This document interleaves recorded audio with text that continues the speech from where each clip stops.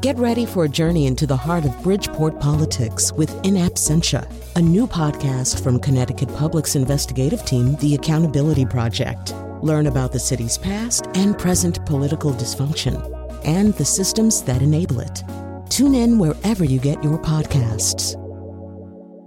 Funding provided by Joe Zimmel and Valerie Friedman.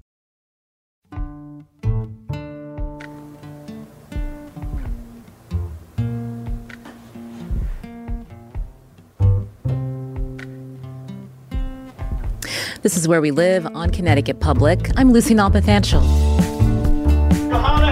I grew up right here in Waterbury. I was a single mom, public housing. I know what it's like to work paycheck to paycheck. Today I'm in Congress to deliver for every working person fighting for a decent wage and every small business just trying to get by.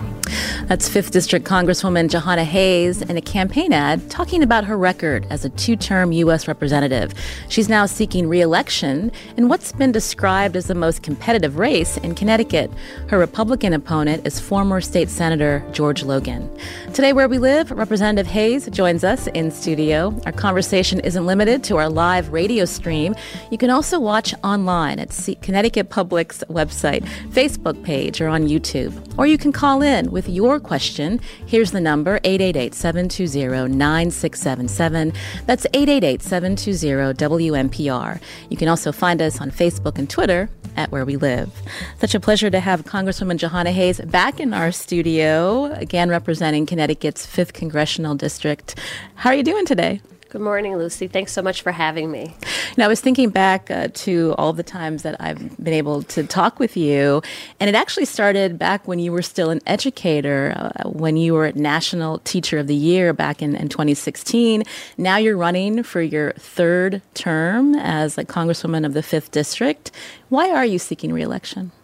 Well, it's been quite a journey from the first time we talked in 2016, and really, all of those experiences are exactly why I'm seeking re-election, to be a voice to make sure that there's opportunities available for every person. I mean, my story and, the journey of everything that has happened to me is something that only happens here in America.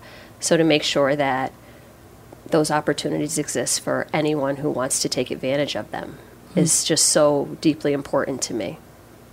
When you look back at the 2 terms that you've served so far, what do you see as your biggest accomplishments? Well, I could have never imagined that I would get elected to Congress and then be faced with a global pandemic and just all of the challenges that we saw. But I also am just so proud of what we've been able to accomplish in this Congress. Well, since I've been elected, the American Rescue Plan that really targeted the communities that needed the most help. The infrastructure bill, which we had been talking about for years, Connecticut will finally see the results of investments in infrastructure. Gun legislation, the first time in 30 years. For me to have legislation in the PACT Act for veterans. Just all of these things that I talked about, this is what I'd like to do when I go to Congress. The first investment in climate initiatives that this country has ever seen. For me to have been a part of that and to have helped to craft that legislation and vote on it and bring it back to my constituents is the exact reason I went to Congress. You can join us with your question for Congresswoman Jahana Hayes. Our number, 888-720-9677, or add your comment to Facebook or on Twitter at Where We Live. I mentioned that the 5th District is seen, and it has been the most competitive House seat in Connecticut. It's considered a purple district. WTNH reporting that 21,000 new voters had registered in the 5th District since the first of the year. So I believe we have, 42 days until Election Day. So what is your message to the constituents that you serve? My message is my record. This is what I've done, and this is what I'd like to continue doing. This district has always been competitive, and I never take it for granted. So I expect every election that I'll have to work for it, that I'll have to communicate to people, that I'll have to remind them of where I stand on issues and what the work that still needs to be done. So I never take it for granted. You cannot win the 5th District with just Democrat votes or just Republican votes. You really have to have a much broader appeal. So over the next 42 days, my record is what I'm running on. All of the work that I've done, I'm very proud of my voting record. I hear a lot of talk about the percentages. She votes with Pelosi or she votes with Biden. And when I say to people, let me talk to you about what I voted for, let me tell you what H.R. 1319 is. It's the American Rescue Plan that got vaccinations to almost 600,000 people in this district, that helped over 7,000 small businesses and 200 plus restaurants survive during the pandemic, that saved 15,000 families from getting evicted. Those are the pieces of legislation that I voted for. And when I talk to people about that, they realize, wait, those are the things that affect me and my family. So this was targeted investments in communities that needed it most. And I'm going to remind people over the next 42 days, that's what good government looks like. It's a tough time for American families and businesses with 8% inflation rate. When you look back at what Congress has passed, and also former presidents, when you think about how that has contributed to where we are right now with inflation, I'm wondering if you can talk about that. Well, I'm glad you bring that up, because this isn't something that just happened over the last 2 years or with this administration. This has been something that has been festering under the surface at a global pandemic, and we see record inflation. Add in, the conflict in Europe and, the Russian invasion in Ukraine, and we see rising gas prices. There's lots of things that we need to do. But it cannot be lost on anyone that we have major companies bringing in record profits. When we look at the price of groceries, the meatpacking industry has a monopoly. 85% of the industry is owned by 4 companies. So they're regulating the prices. So we really have to look differently at the way we do business in this country. We have to transition so that we are more energy independent, so that we're not, everything is not contingent upon the whims of the global economy. So all of those things, we have to make investments on the front end.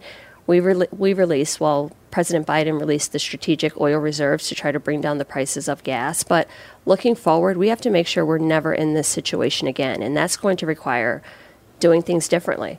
Back in June, when we had the baby formula crisis, I was surprised to find that 2 companies literally control the entire market. And that is as a result of just deregulation over years, the way companies are allowed to grow into these huge monopolies. I taught history. Standard Oil had a monopoly smaller than this, and it was broken up. So we really have to look differently at how businesses and industries just control the market and record record profits that are not transferred to the consumer. When we think about the stimulus and the recovery, again, all of this extra cash within households that maybe some didn't need that, and how that has contributed to inflation, Congresswoman Hayes, any missteps there when we think about, with demand being high, especially in the pandemic, and supply being low? So there's a lot of conversation about where aid was targeted during the pandemic. And I can tell you that as a sitting congresswoman, I got calls in my office from everyone, people who were going to lose their job, were going to get evicted, didn't have access to health care, didn't have insurance to get a vaccine. And because of that, a lot of the normal regulatory restrictions were released because we had to get out aid as quickly as possible. One of the things I ask people when they say, was it too much? My question is always, who would you have left behind? Should it have been the small businesses? Should it have been the parents who needed childcare, the people who needed broadband for their kids to have school virtually? Who would you have left behind? And in the moment when we had 1 million people that died from a pandemic, when we were really in real time getting new information, trying to navigate this pandemic, we did the best we could with the information we had.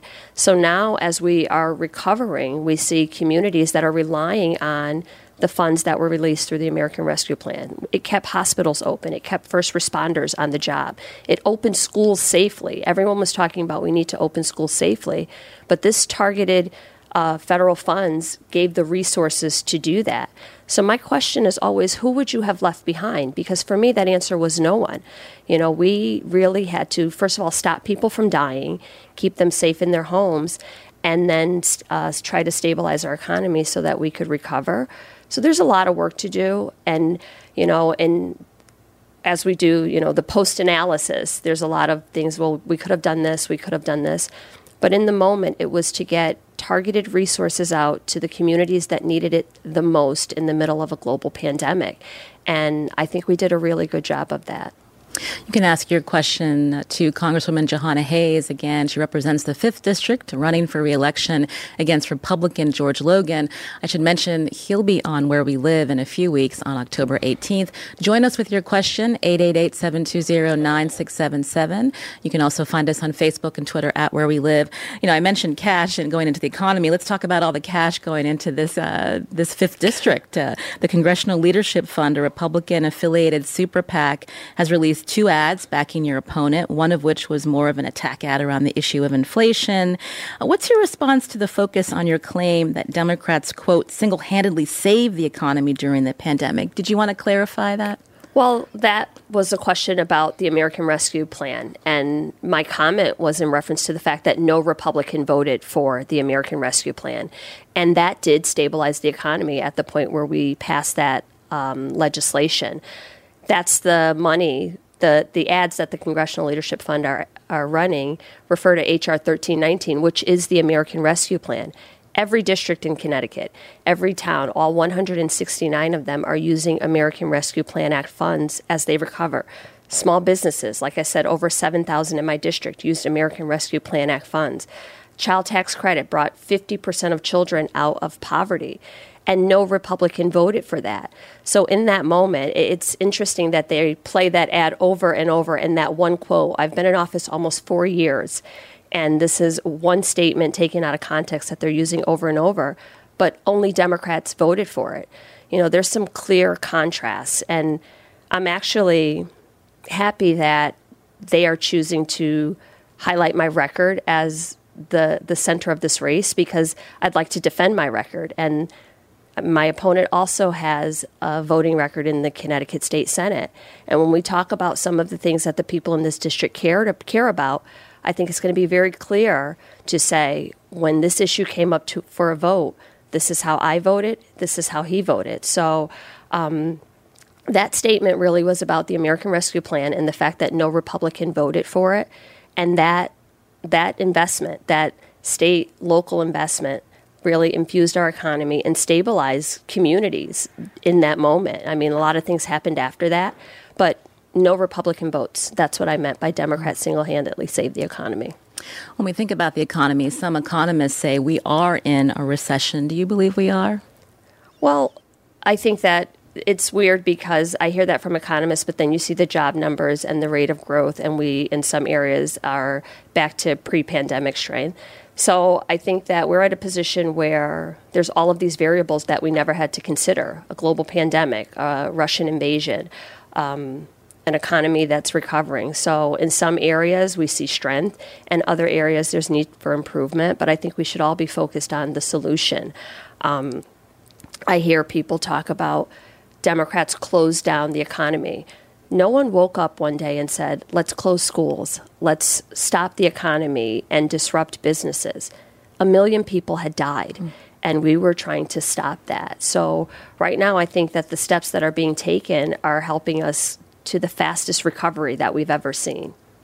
Again, you can join us 888-720-9677 to ask your question of Congresswoman Jahana Hayes, especially if you're registered to vote in the 5th District. When we think about some of the campaign ads that have come out, from whether it's the National Democratic Party, also the Republican Party. One of your opponent's first ads focuses on the issue of race and drawing on a since-deleted tweet from the Democratic State Central Committee that featured language imitating the Curious George children's books. And for our listeners who may not have been following that, that deleted tweet read in part, and this is from Hearst, Connecticut. This is George. George doesn't live in the 5th District, but wants to represent it in Congress. George's uncle lives in the 5th District. George says he moved into his uncle's house, but has he? Again, George Logan and some Republicans saying that this was, in fact, racist. You've refuted that tweet, that it wasn't any way derogatory.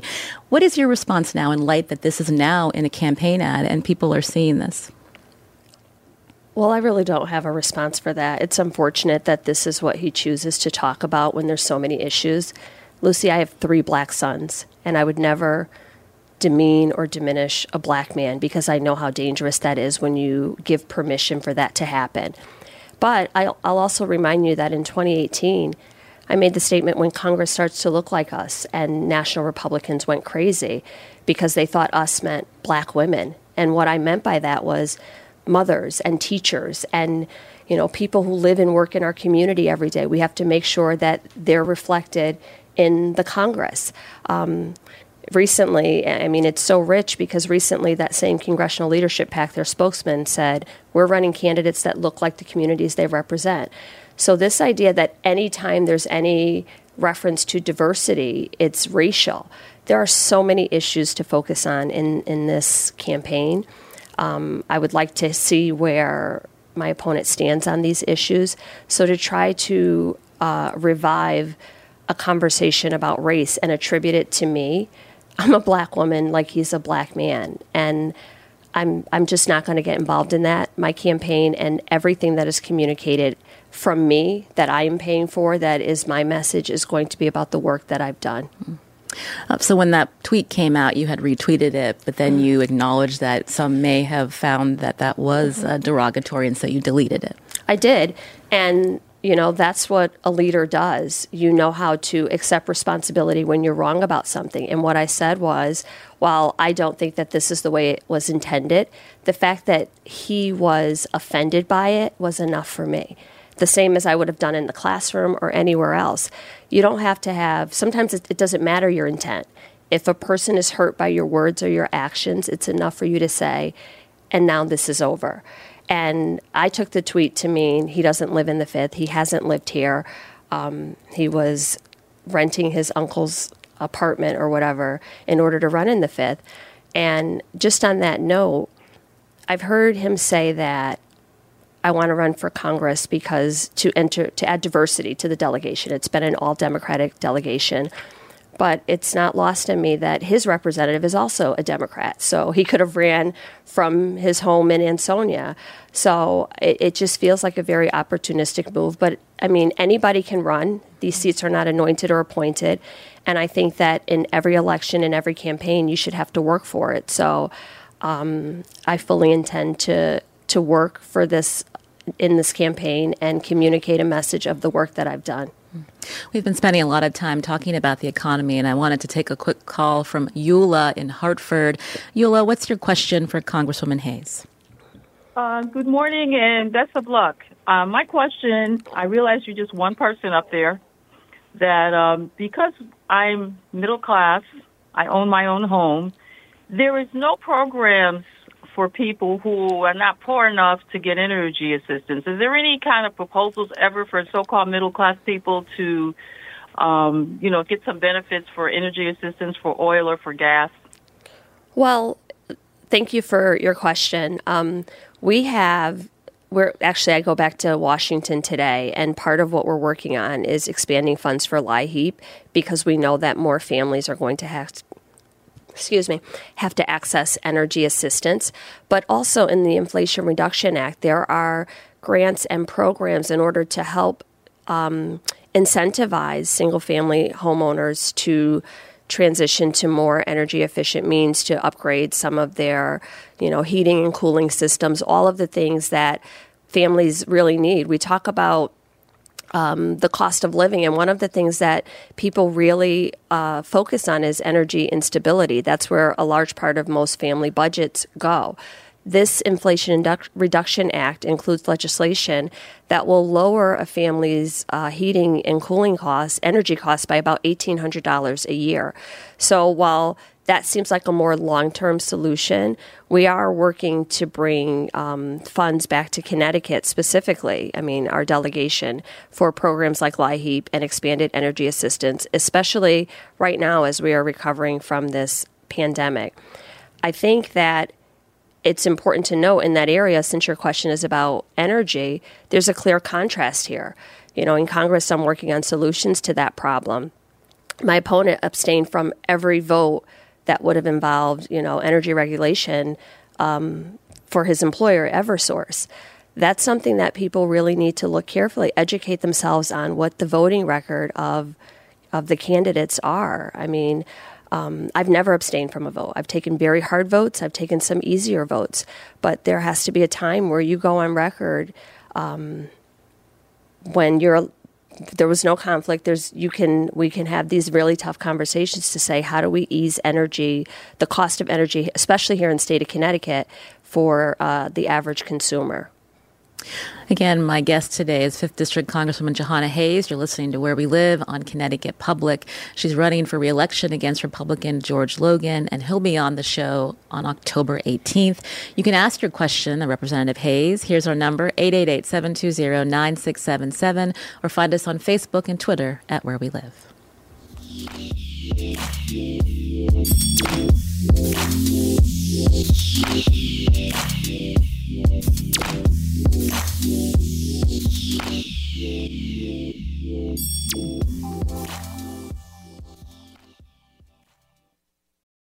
Support for this podcast comes from Hartford Healthcare. Elevating Health is funded by Hartford Healthcare. Loneliness can be a significant health risk to people of all ages. Dr. Laura Saunders, a psychologist from Hartford Healthcare's Institute of Living, talks about social isolation and why we need to connect in person. Loneliness actually is a pretty significant health risk for people that struggle with social isolation. It affects their blood pressure, it affects their immune system, it affects your willingness to get up and get out, and can cause some not just emotional issues, but health problems as well. You're not alone. Dr. Saunders explains how important it is for us to look to others and get out of our comfort zone. I like to talk about social isolation as not just that individual's problem, but it's a community problem or it's a family problem. We need to connect with others. We can take space at times as well, but we need to step out of our comfort zone and do things to connect with other people. It's life-saving. For more information, go to ctpublic.org/elevatinghealth. This is Where We Live on Connecticut Public. I'm Lucy Nalpathanchel. My guest today is 5th District Congresswoman Jahana Hayes, who in 2018 made history in our state as the first Black woman to represent Connecticut in Congress. This fall, she's running for a third term against Republican challenger George Logan, a former state senator. Now, if you live in the 5th District, what questions do you have for Representative Hayes? We want to hear from you. We're live on the radio, online at Connecticut Public's website, Facebook, or on YouTube. Add your questions in the comments field, or you can call in with your question, 888-720-9677, or find us on Facebook and Twitter at Where We Live. Many people know that you're a longtime educator, and so I wanted to talk about education. And really, when we think about the national backdrop for this race, the larger playbook by conservatives, education has become a major topic. Republican Party Chair Ronna McDaniel attended a recent campaign event along with your opponent, George Logan, where your Republican Senate candidate Leora Levy spoke about the, quote, indoctrination of children that she claims is happening in Connecticut schools. Meanwhile, we know that the GOP gubernatorial candidate Bob Stefanowski has loosely aligned himself with states like Florida and Texas with this introduction of a parental bill of rights, rather.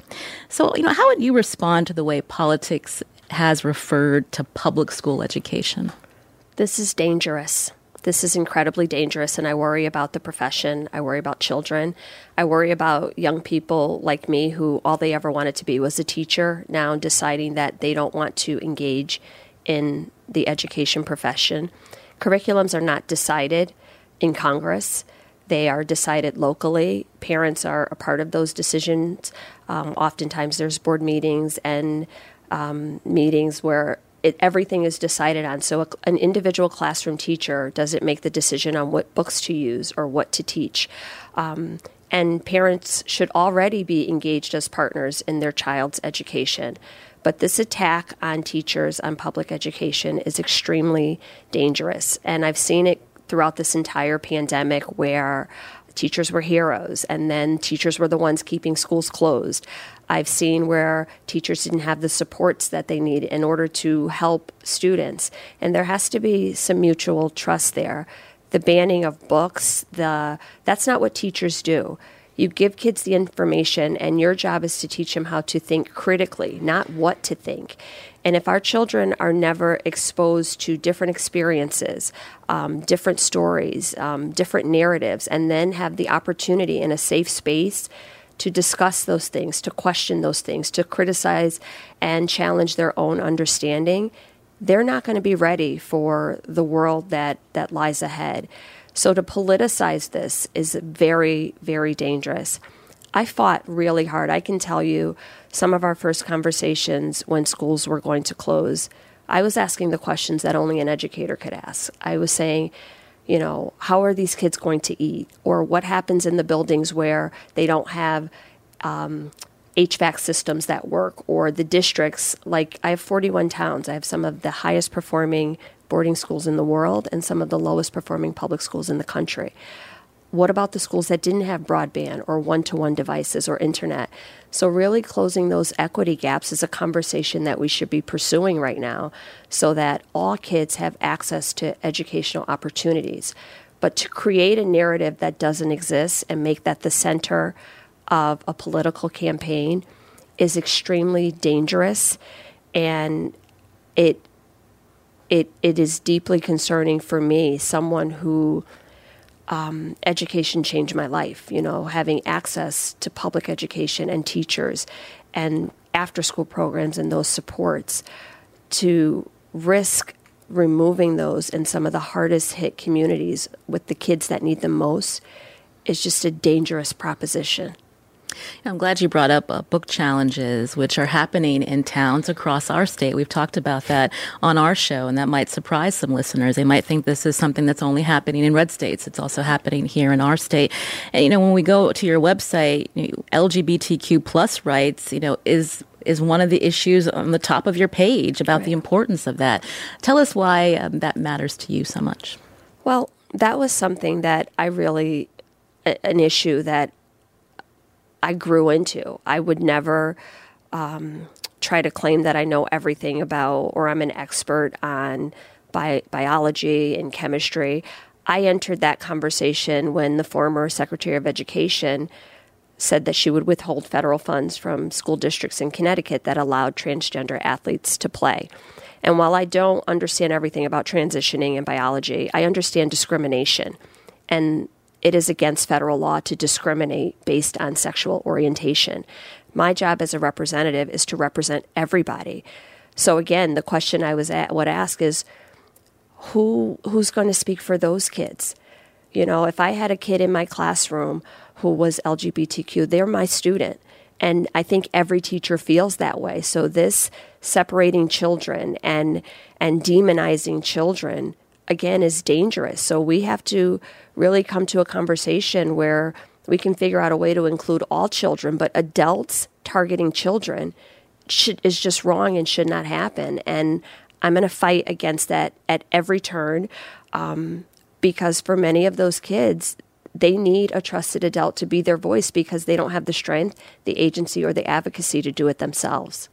You can ask your question of Congresswoman Jahana Hayes, who's my guest here where we live. Our number, 888-720-9677, or find us on Facebook and Twitter at Where We Live. Kristen is calling in from the 5th District, I believe the town of Warren. Kristen, you're on the show. Yes, hi. Thanks for taking my call. So I'm a mom of 3, and I used to be a Republican. I'm now a registered Democrat and align myself pretty much with the left, but sometimes kind of walking the middle. And my question is, you know, given how much polarization there is both in Congress and in the country at large, you know, what are your plans, or how are you planning on working together with your Republican colleagues across the aisle to, you know, get things done in Congress? Given how much what? I missed part of that. I'm sorry, given how much polarization there is. Yeah. So thank you for that question.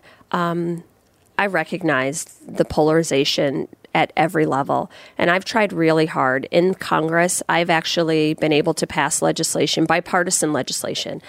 I know how to draft a bill. I know how to get it to committee. I know how to talk to people about what is happening in their district and share with them that mirrors some of the things that are happening in my district. For example, I had 4 pieces of veteran legislation that were passed both under Presidents Trump and Biden. I was able to move this legislation, get Republican co-sponsors, get it passed. In June, I introduced the Baby Formula Act, and I had a Republican co-sponsor. And literally, I went every day while we were on the floor and just talked to my colleagues and said, listen, this is what I'm hearing in my district. it has to be the same as what's happening in your district. And I think we continue to do that one conversation at a time, one person at a time, making the legislation about people and the people that are affected by it.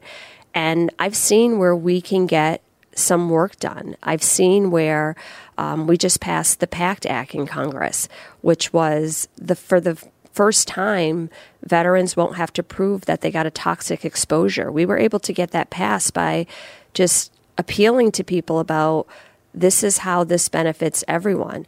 But we have to do better, at every level. And there are so many things that are outside of my control when it comes to legislation at the federal level. And what I do, and this is why I make very intentional decisions about the way I run my campaign, I can make a conscious decision to focus on the issues, to not go negative. I can tell you that I've had even Democrat consultants say to me, John, I don't know if this is a good lane to travel in. You really have to punch back. You have to say this, you have to do this. I was in the classroom for 15 years and told kids that government works, that you can have civil discourse, that you can have conversations where you disagree. I'm not going to go to Congress and now change that. So really just focusing on the issues, talking about things that everybody is impacted on, reminding our colleagues, and there is a possibility to get it done. We just passed the Bipartisan Safer Communities Act, the gun legislation. These are things that 30 years, no movement on. So there is room for movement. We just have to work really hard at it and be intentional. I know how to get legislation moved. As a contrast, I mean, my opponent has never had a bill voted on the floor, has never had any of his legislation moved. So bipartisanship is not just about introducing legislation. It's about actually getting people to buy into it, support it, getting a vote on the floor. My baby formula bill had like 380, I think it was, yay votes. There's only 218 Democrats, so quite a few Republicans had to vote for this. And I worked really hard over that week before the legislation was introduced to talk to every office, to appeal to people, to ask them to support it, to remind them of how important it is. So I do believe that it is still possible to do that.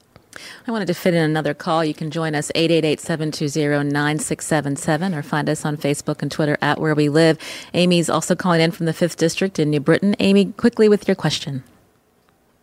Yes, I think you've done a great job. And what are your priorities for the next time should you win? And I think you need a stronger attack ad against George Logan, one that mentions your name, and maybe an ad with your baby campaign, your baby formula campaign.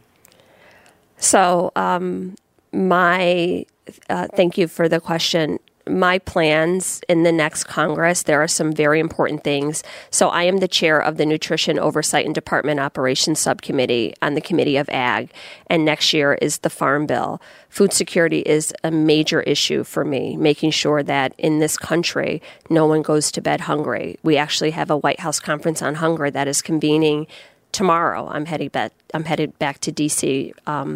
This evening. To really make sure our seniors, our veterans, our children have healthy foods. So that's something that is very important to me. Women's reproductive rights, codifying that into law, I think that there's a sense of anxiety, the fact that the interpretation of what women's health means can just change from through the interpretation of the court. So I think that really needs to be codified into law. I think the child tax credit and really programs that support families. I want to make sure that we take the lessons that we've learned from this pandemic and say, what do we need to do going forward so that we never find ourselves in this position? I think that there's a lot of talk about going back to where we were before the pandemic, but for me, that wasn't good enough.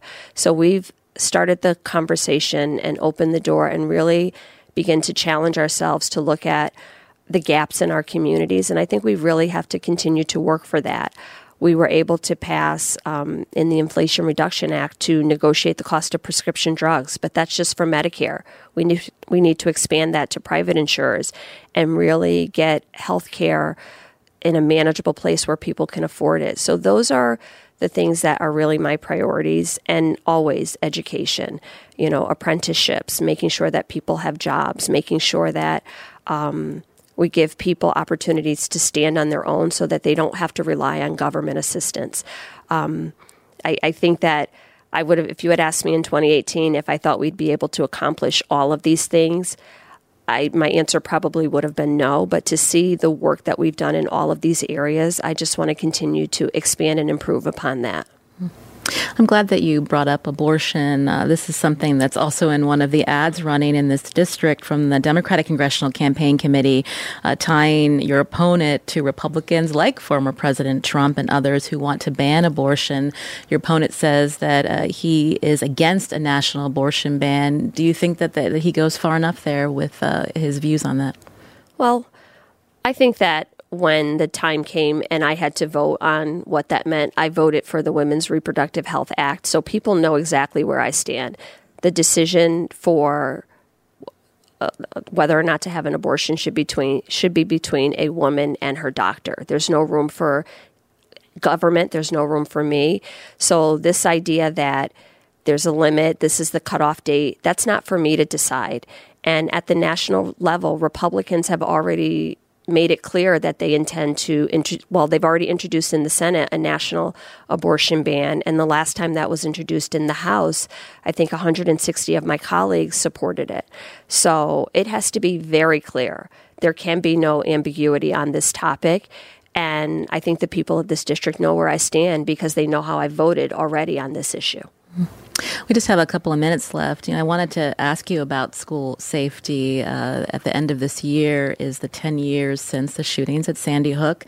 We were all impacted at the tragic mass shooting at Uvalde. And so we are now seeing school districts bringing in armed security guards to protect the school campus. As a former teacher, do you think that's necessary?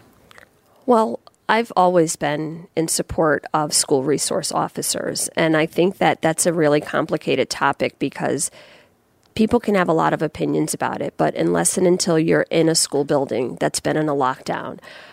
As a teacher, I didn't feel that I could handle the responsibility of keeping the building safe. My job was to teach children. And I know there's been a lot of discussion about should we have law enforcement in school, which is different than armed security guards. And I know that there's concerns whenever you enter any type of firearm into a building. But I think that we should have school resource officers. There's a lot of concern about school-to-prison pipelines and kids interacting with law enforcement.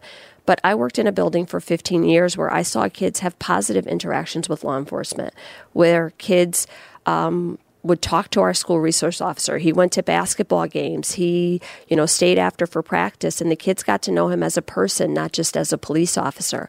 So improving on those relationships, building on those relationships, but then also having an honest conversation about gun reform and what that looks like in this country and how do we keep kids safe.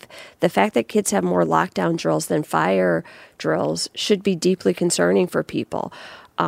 We just, with the Safer Communities Act, we were able to break through the tip of the work that needs to be done. But there's so much more work that needs to be done in order to keep kids safe in school. This should not be a problem. This is a uniquely American problem that we have a responsibility to work on. And the thing that I really believe that we did over this summer in the Congress was break the stronghold of the gun lobbyists, of the oil and gas industry, of the prescription drug industry, and really start to legislate in a way that helps people.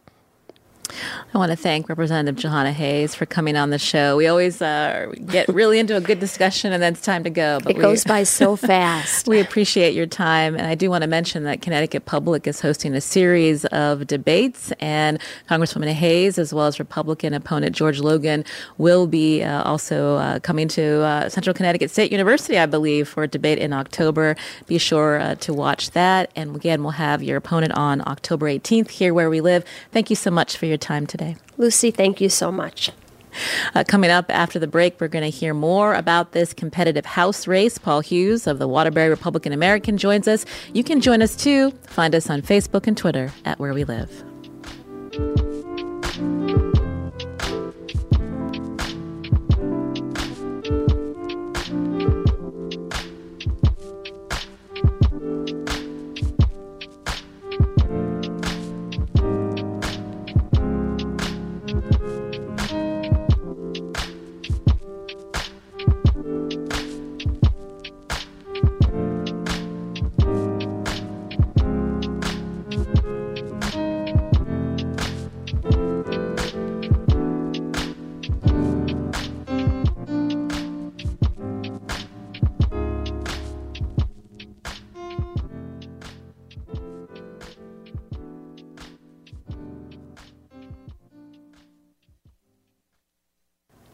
This is Where We Live on Connecticut Public. I'm Lucy Nalpathanchel. We just heard from 5th District Congresswoman Jahana Hayes, who's seeking re-election. Her opponent, George Logan, joins Where We Live October 18th.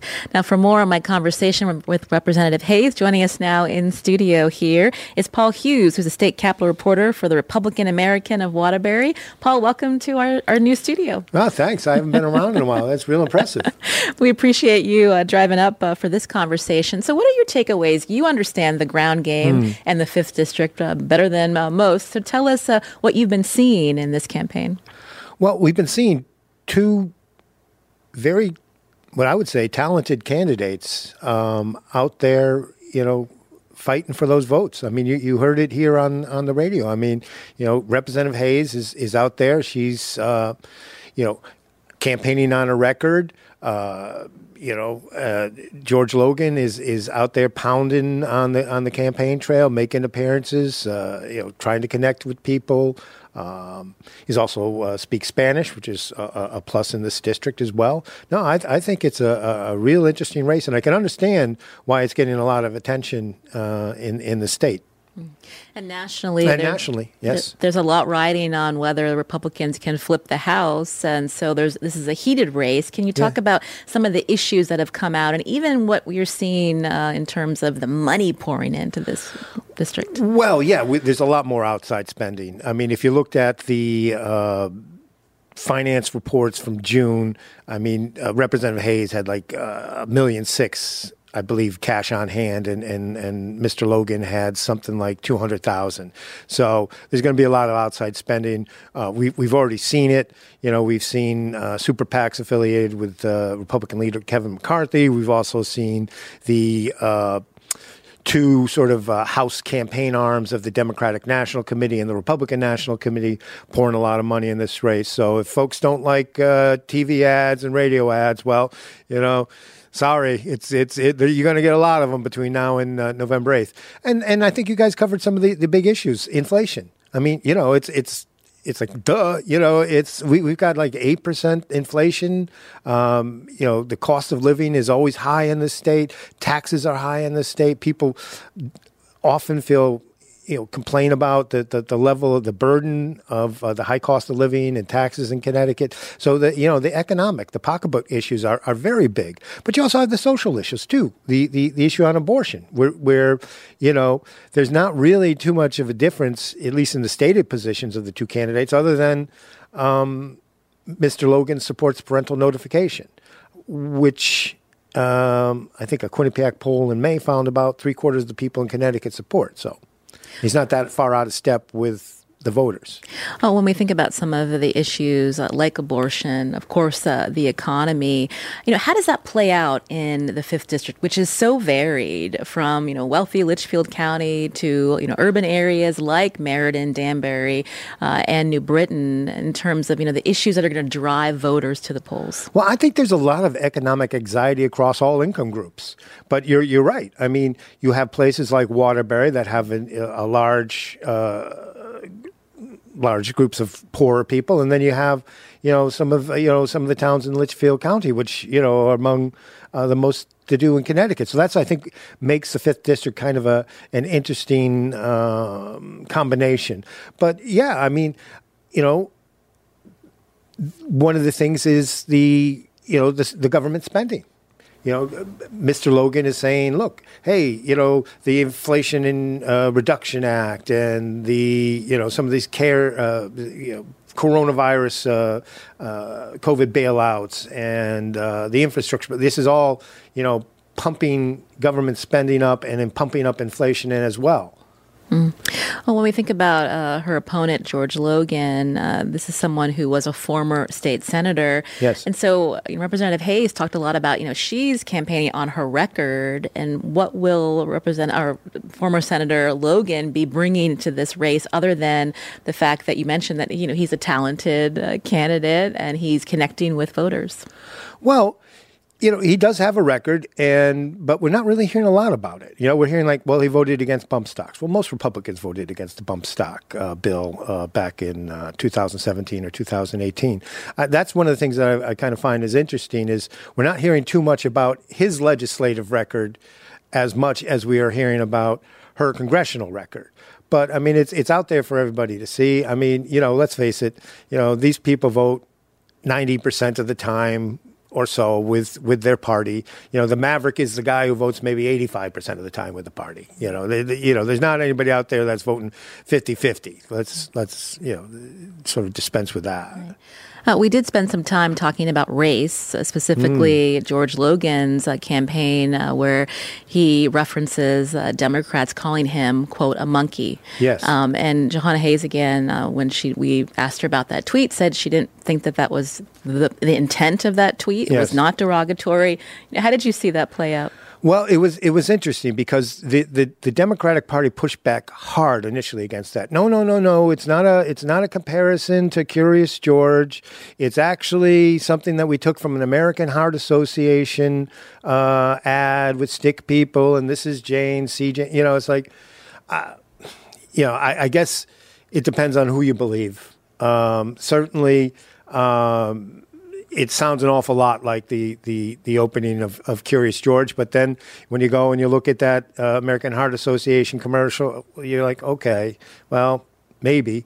So it's one of those things where it was kind of took on a life of its own. I don't know if it was an unforced error or not, but your view of it, I think, might depend on which candidate you support or which party you're affiliated with.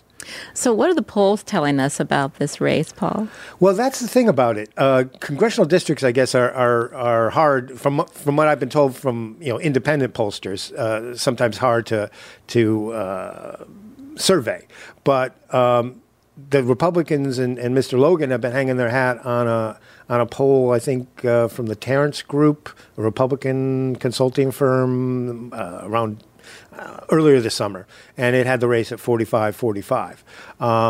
And the Democrats obviously dispute that, and the Republicans are playing up. It's like any poll. You don't like the results, there's something wrong with the poll. It's the methodology. One group is oversampled than the other. But we really don't have an outside sort of independent measure of where the race stands.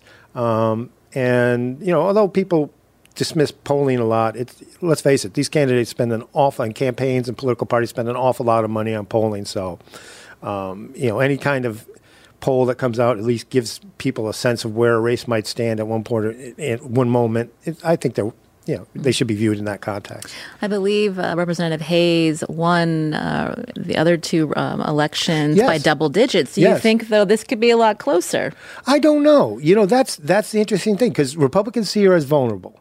But if you look at, her percentage of the vote, I believe it went up from it was in the upper 50s. But her plurality increased, and it was a presidential election in 2020, but she was about 31,800 votes, I think, in 2018. And then I think it was up to 40,000 plus. So, I mean, you look at those numbers and, you wonder, well, is she as vulnerable as Republicans portray or would like to think? But then again, those aren't big, wins. Not a blowout, I shouldn't say. Not blowouts. They were, decent wins. Right. Paul Hughes, again, a state capitol reporter for the Waterbury Republican American. A pleasure to hear from you. Can't wait to see what the campaign trail brings in the next 40-some days. Oh, I'm looking forward to the debate that you guys and the Legal Women Voters of Connecticut are sponsoring. I think that's going to be very interesting for voters in the 5th District. Thank you so much, Paul. We'll be sure to tweet out information about that Connecticut public debate at Where We Live. I'm Lucy Nalpathanchel. Today's show produced by Katie Pellico. Our technical director is Kat Pastor. Robin Doyne-Aiken was our call screener today. And special thanks to the visuals, digital, and operation teams at Connecticut Public. We'll be back tomorrow.